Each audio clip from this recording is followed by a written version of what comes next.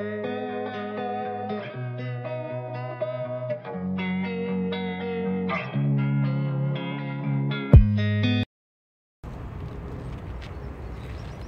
jutro i dobrodošli u 40. epizodu Psihološkog budilnika.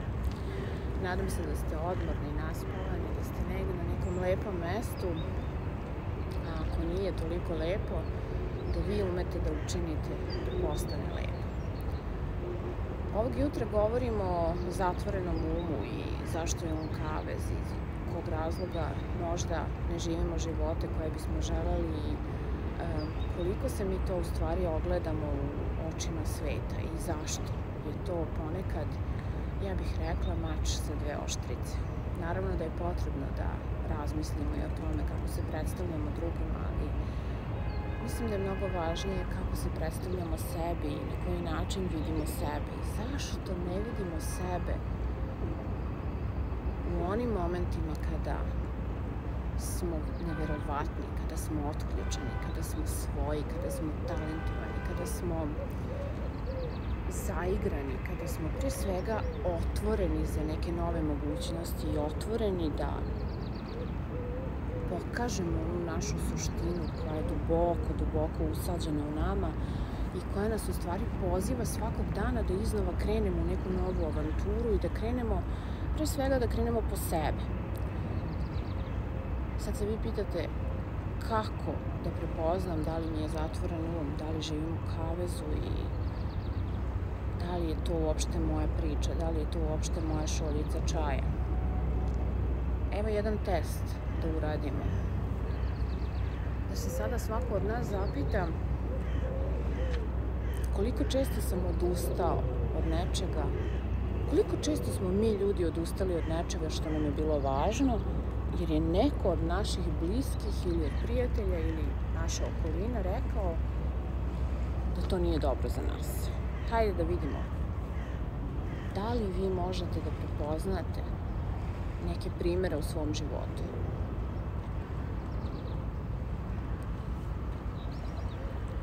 Kada bih pogledala nekih 15 godina iza sebe, moram da vam priznam, bilo je zaista onako dosta tih situacija u kojima sam ja rekla možda su oni u pravu, možda je potrebno da nešto onako sklonim, stisnem to dugmence u sebi gde se isključujem i uradim onako kako se od mene očekuje. Međutim, danas iz ovih cipela, bosa ovako, u stvari sa plaže, rekla bih vam nikada više ni zbog koga ne bih sebe stavila u kavez i zatvorila svoj um, svoju suštinu, samu sebe, samo zato što se nekome ne sviđa, što sijam, što mogu, što smem, što me ne interesuje šta ko misli i da li se to nekome dopada, što nije moja šoljica čaja kada mi neko stavlja etikete i oblači me u nešto što nisam. Pre neki dan čujem jedan komentar. Podelila sam nešto na socijalnim mrežama, međutim, morala sam brzo to da obrišem, jer moja okolina je rekla da nije valjda da ti sada to podržavaš, nije valjda da ti sada misliš o tome i da si ti u toj priči. Ja sam brže bolje onako povedena, da ne kažem slepa i nesnađena, to obrisala. Ne mislim ja, ali pre nekih 15 godina možda bih i ja bila u toj priči. Ja bih sada pitala, jesam li promislila, jesam li u stvari uopšte zastala i pitala sebe da li je to i moj stav, da li je to i moje mišljenje, da li je to i moja šoljica čaja i moja priča, da li je to u stvari ono što ja želim, iz kog razloga sam ja to podelila sa svima drugima, podelila na svom profilu. Ljudi, to su naši socijalni profili, društvene mreže na kojima delimo ono što nas interesuje, ono što rezonuje sa našim vrednostima i ono što je nama interesantno, zanimljivo, važno, edukativno ili nije edukativno, ali prosto je nama u tom trenutku značajno iz nekog razloga. I mi razmišljamo šta je neko tamo želeo da kaže, da li će se to nekome dopasti, da li će nas neko validirati, da li smo dovoljno pametni, dobri, da li se uklapamo u svoju nišu, da li se uklapamo u svoju profesiju, da li smo mi dovoljni takvi kakvi jesmo. I onda iz nekog trenutka, ne promišljajući do kraja, shvatimo da ništa od toga nismo i onda brže bolje da ja to obrišem, da me neko ne vidi tamo, da me neko ne bi još stavio na neku crnu listu. Doći ćemo i do crne liste. Međutim, ja bih rekla, baš u tom trenutku, kada smo sklonili to što je negde rezonovalo sa nama, stavili smo sebe u kavez, u kutijicu, isključili svoj um, isključili sebe i svoju suštinu. Drugi primer, daću vam još jedan primer. Vrlo interesantan. I desio se nedavno na jednoj objavi Petra Vasića. Objavi koja je doživjela ja ne znam koliko podeljenosti, pa sigurno preko 500.000 komentara, naših komentara.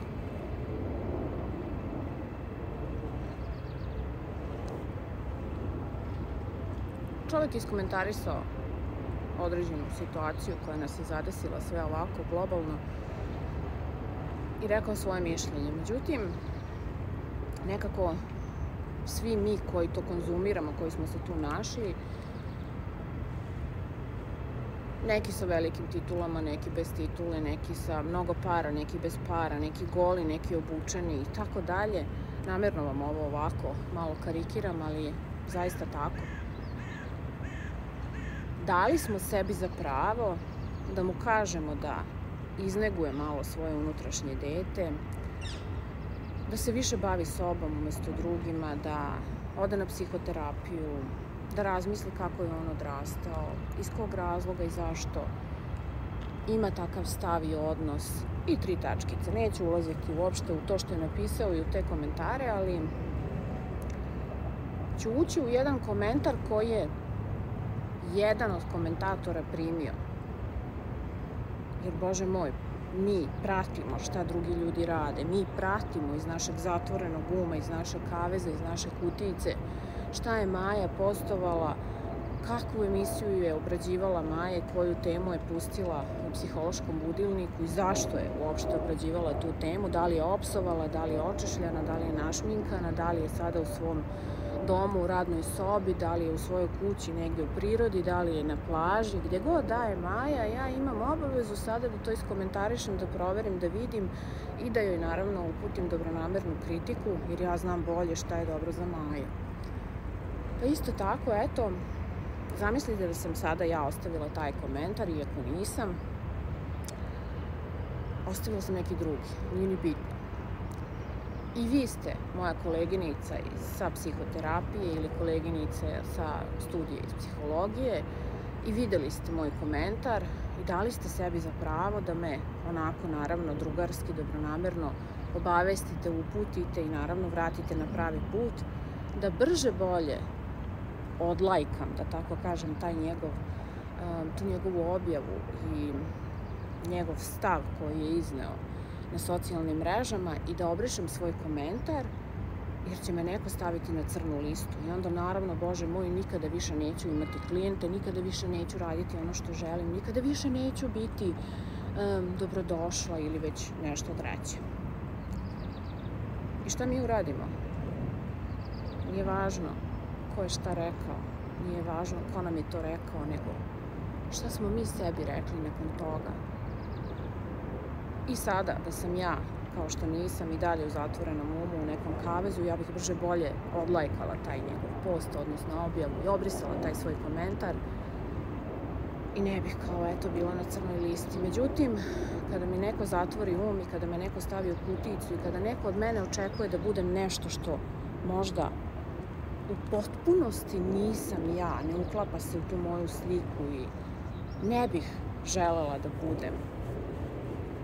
Ja ću naravno brže, bolje pohitati, obrisati, skloniti sve to, samo da neko ne primeti, da ja pratim Petra Vasića, kome je potrebno da izneguje dete. Ja mislim da je nama svima potrebno da iznegujemo svoje unutrašnje dete, a ne samo njemu, i da onog trenutka kada shvatimo da se više bavimo tuđim životima, tuđim komentarima i šta je ko rekao, da imamo i previše vremena i da imamo previše slobode koju smo okrenuli ka spolja umesto ka unutra i da smo zaboravili u stvari na našu suštinu i na ono što je najvažnije, a to je da pitamo sebe koliko smo zabrana sebi postavili i zašto smo ih postavili i ko nas je naučio da su te zabrane okej, ko nas je naučio da moramo da budemo očešljeni, što ja evo baš volim da sam ujutro čupava ovako sveže iz kreveta posle meditacije i da snimam ovako važnu temu zajedno sa svima vama.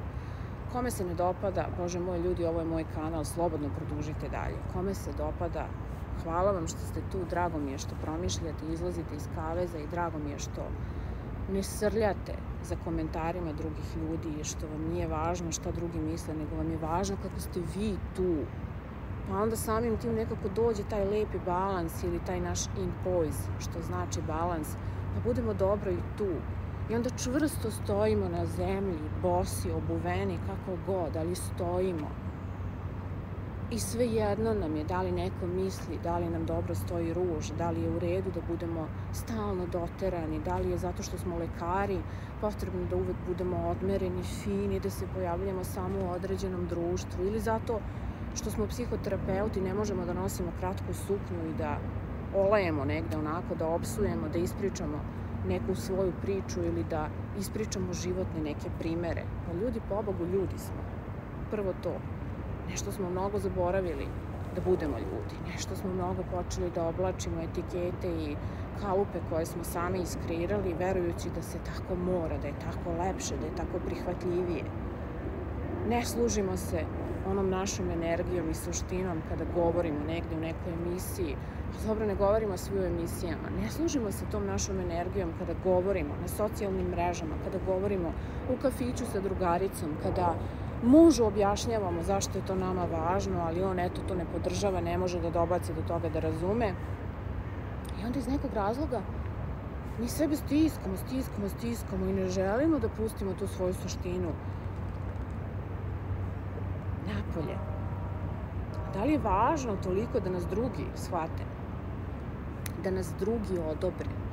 Da nas odobre socijalne mreže, da nas odobri muž, da nas odobri porodica, da mi sada u nekom trenutku shvatimo da li sam ja nešto propustio u svom životu, da li se nešto desilo u mom životu, da li sam ja ostao bez posla, bez klijenata, bez porodice, bez prijatelja, jureći da se uklopim u taj kavez. Kavez je otvoren, ljudi moji, sami ulazimo u njega, niko nas tamo ne tera. Nažalost, neki su već u njemu, silom prilika, ali većina nas hrli dobrovoljno u taj kavez i ne razmišlja o tome šta to donosi.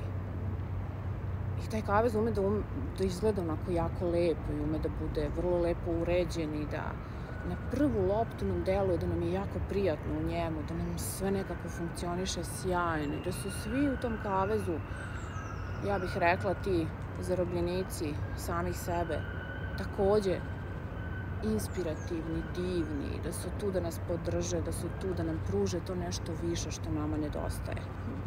Rekla bih i šipak sutra malo.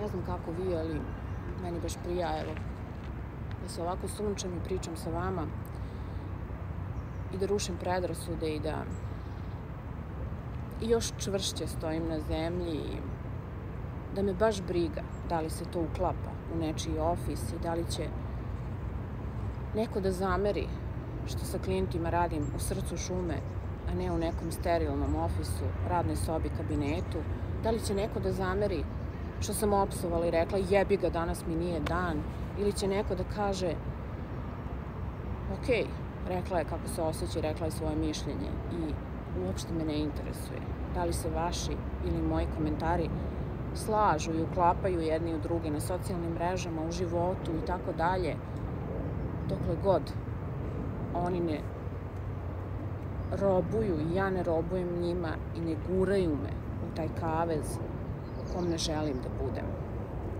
Iako verujem da je ovaj svet postao zaista jedan veliki kavez i da sve manje, nažalost, vidimo put kako da iz njega izađemo. Još jedan primjer ću vam dati, društveno neprihvatljiv. Zamislite da ste striptizeta, evo. Htjela sam reći prostitutka, pa pozdravio Čika Freud, 2 reči u isto vrijeme ne mogu da se izgovore, osim u nemačkom jeziku. Zamislite da radite u nekom striptiz klubu, u Offenbachu, tu mi u komšiluku, pa eto, ajde, razmislite o tome.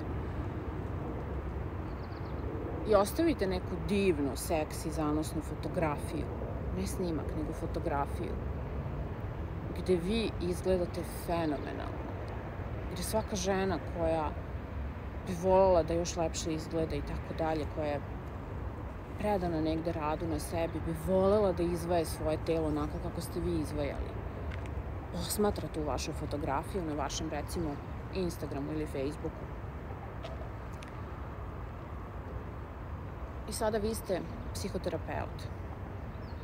I vi ste oduševljeni kako ta žena izgleda i koliko divno odiše jednom nežnošću i prirodnom energijom i koliko je u stvari sjajna osoba. I ostavite komentar, Bože, koliko divno izgledaš, neverovatno, i podelite njenu fotografiju na svojim socijalnim mrežama. Podelite tako da sve vaše kolege vide tu fotografiju, da svi vaši prijatelji, vaša porodica, vaša majka, vaš partner, vaš bivši partner i njegova sadašnja partnerka i tako dalje.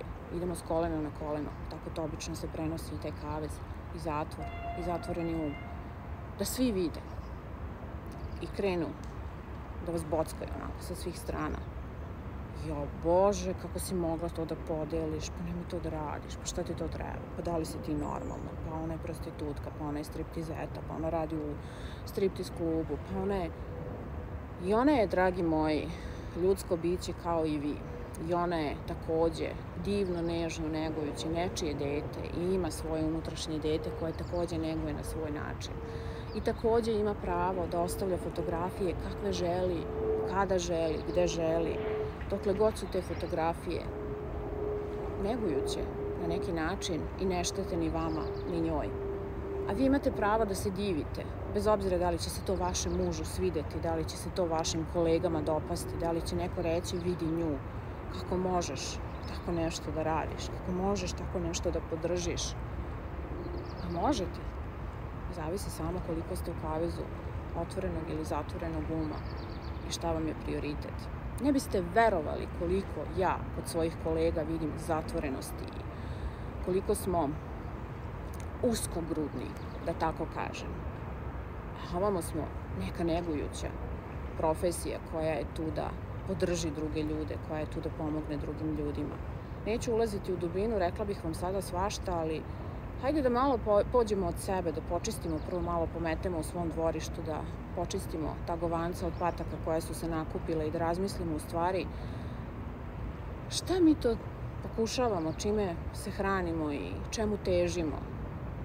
Koliko je divno da budemo, naravno, lepo obučeni, kulturni, vaspitani, zna se gde se ide lepo obučeni, gde se kako kome obraća i na koji način, ali zna se, pobogu, i šta je život, šta je realnost, šta je zatvoreni um, zna se šta je kavez i iz kog razloga. Iz tog kaveza nekako mnogo se lakše upravlja svima nama kada shvatimo u stvari, a mi u stvari nikada ni ne shvatimo ako ostanemo u tom kavezu, da smo samo pijuni, igračke, kao lutke na onim končićima, pa sada neko tu nešto povlači i poteže i opominje vas. Zašto komentarišete tuđe objave koje nisu društveno prihvatljive, zašto se oblačite u kratke suknje, zašto imate dugačke jezike pa pričate otvoreno o svemu, o čemu se inače, Bože moj, ne govori, zašto podržavate prostitutke i striptizete, zašto se divite jednoj posrnuloj ženi. Pa možda smo mi svi kolektivno posrnuli, samo to ne vidimo, ali nekako nam taj odraz nas samih u drugima. Dobro poslušajte ovo, vratite unazad ako niste čuli. Odraz nas samih u drugima najviše smeta. Razmislite o tome, pobogu, koliko svi možemo zajedno i koliko nam je dopušteno i koliko vredimo i zašto to ne činimo i zašto se nekako instinktivno ili možda ja bih rekla naučeno sklanjamo i priklanjamo. Ovi nisu moji, ovi su moji, ja idem sada. Samo vi idite, slobodno. Ljudi, kada budemo ljudi, neće nam biti važno ko se kojom profesijom bavi. Biće nam važno da osjećamo, da smo empatični, da smo saosjećajni, da možemo jedni sa drugima i da je u redu da budemo jedni sa drugima i da podržimo jedni druge i da shvatimo da za svakoga ima dovoljno mesta na ovom svetu i da to što se neko tetovira ne znači da je lud, da je manijak, da je budala i da živi manje kvalitetnim životom. Možda samo znači da je otvorenog, širokog uma i da nije u kavezu kao mi koji smo stisnuti, kao da smo u nekom, da ne kažem čemu, mogu i da kažem, kao da smo u šupak nečiji ušli i ne želimo da izađemo iz njega. Znam da vam se ne sviđa i da nije društveno prihvatljivo, ali hajde da počnemo da govorimo prosto narodskim rečnikom, jezikom i da stavimo prst na čelo i da se zapitamo koliko između ulickanog, ušminkanog, ljubaznog osmeha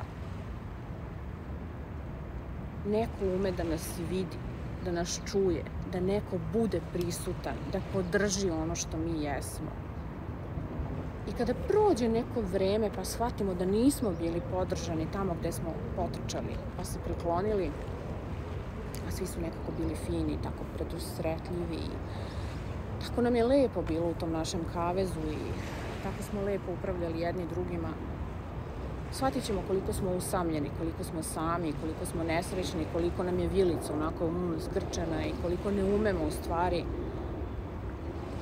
da krenemo u susret sami sebi. Pa kako se to izlazi iz kaveza? Ja bih mogla o ovoj temi da vam pričam danima.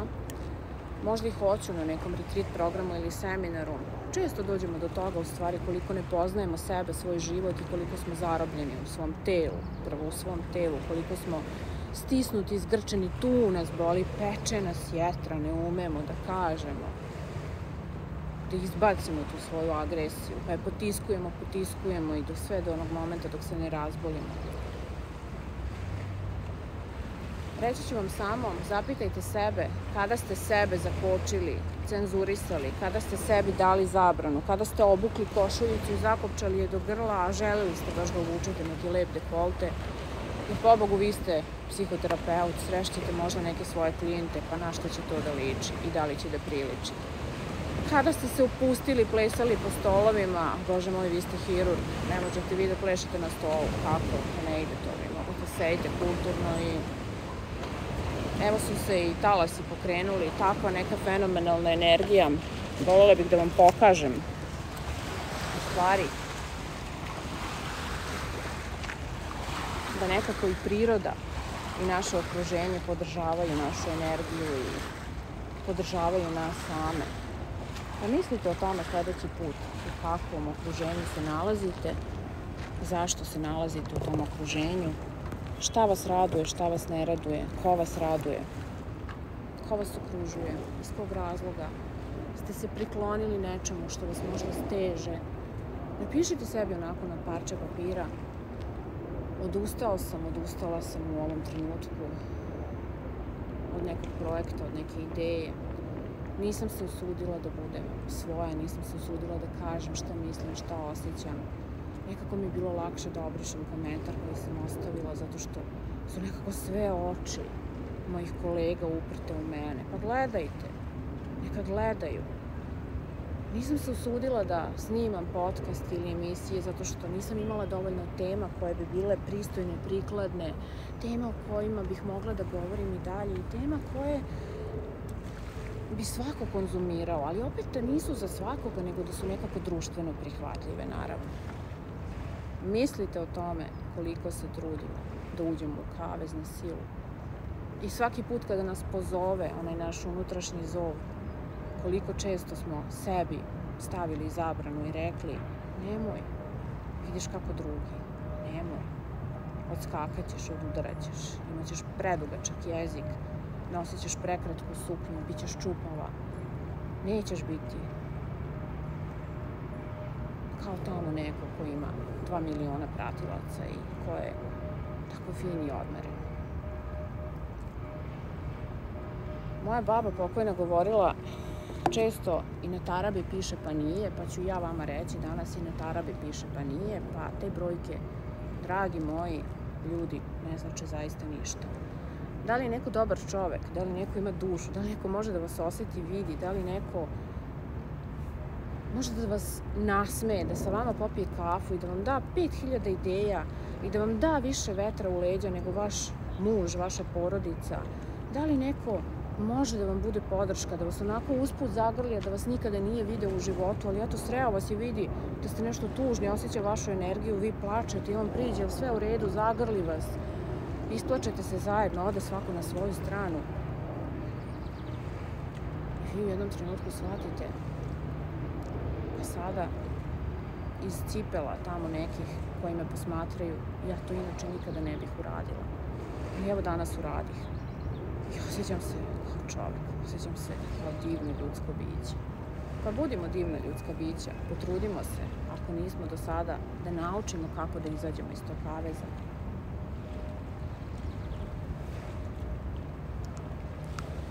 Kažu, nemoj da odskačeš, da iskačeš, da budeš neobičan, da se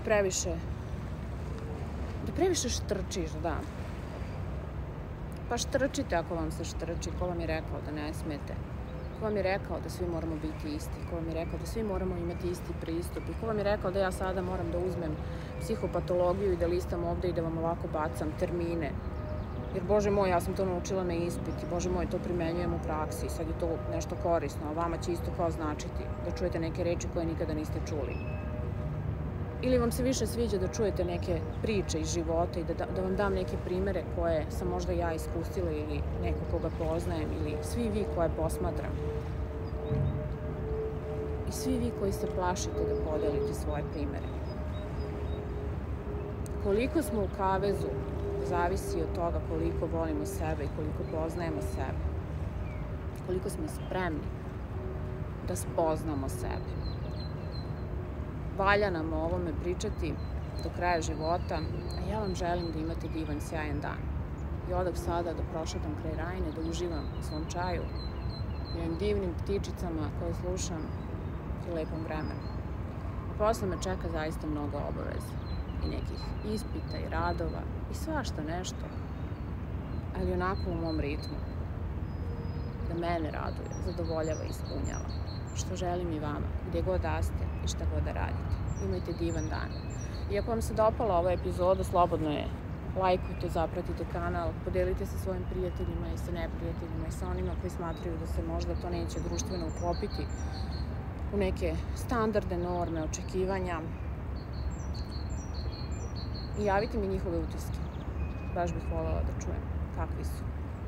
Možda se zajedno negdje onako samo inicijativno opet sa druge strane pokrenemo da izađemo iz tog društveno prihvatljivog kaveza i zatvorenog uma i shvatimo u stvari koliko smo kreativni, divni, lepi, svoji onda kada smo zaista svoji, kada ne nosimo tuđe cipele, stegnute košulje, do grla zakopčane, tašne, mašne i gomilu nekih fraza koje su nam servirane kao društveno, opet ću reći, prihvatljive. Kada verbalizujemo ono što osjećamo, kada smo mi oni koji jesmo, kada ljudima otvoreno pokazujemo svoje emocije i govorimo šta nas boli, šta nas raduje, šta nas ne raduje. I kada sebi dopuštamo da stvaramo bez zadrške. I da budemo podrška onima koji stvaraju nešto čemu se mi divimo, što je nama inspirativno i lepo, što ne mora da znači da je naša profesija, naša niša, naša strast, naša pasija. Ako neka striptizeta ima divno telo i vama se dopada kako je ona izvajana, kako ona izgleda i voljeli biste da ovog leta prošetate takvo telo po plaži, a stidite se da joj odate priznanje, da joj kažete wow, da joj pitate hej, šta si radila, pobogu, gde si trenirala, šta si jela, ili si se takva rodila. Poradite na tom stidu sa svojim terapeutom. Manite se toga kako žena živi, kojom se profesijom bavi i zašto je podelila svoju fotografiju na društvenim mrežama. Bavite se sobom, zašto je vama to problem, zašto ne odajete to priznanje i zašto se ne bavite onim najvažnijim. A dobili ste poruku šta je važno. Staću ovde, šaljem vam poljubac i želim vam divan dan.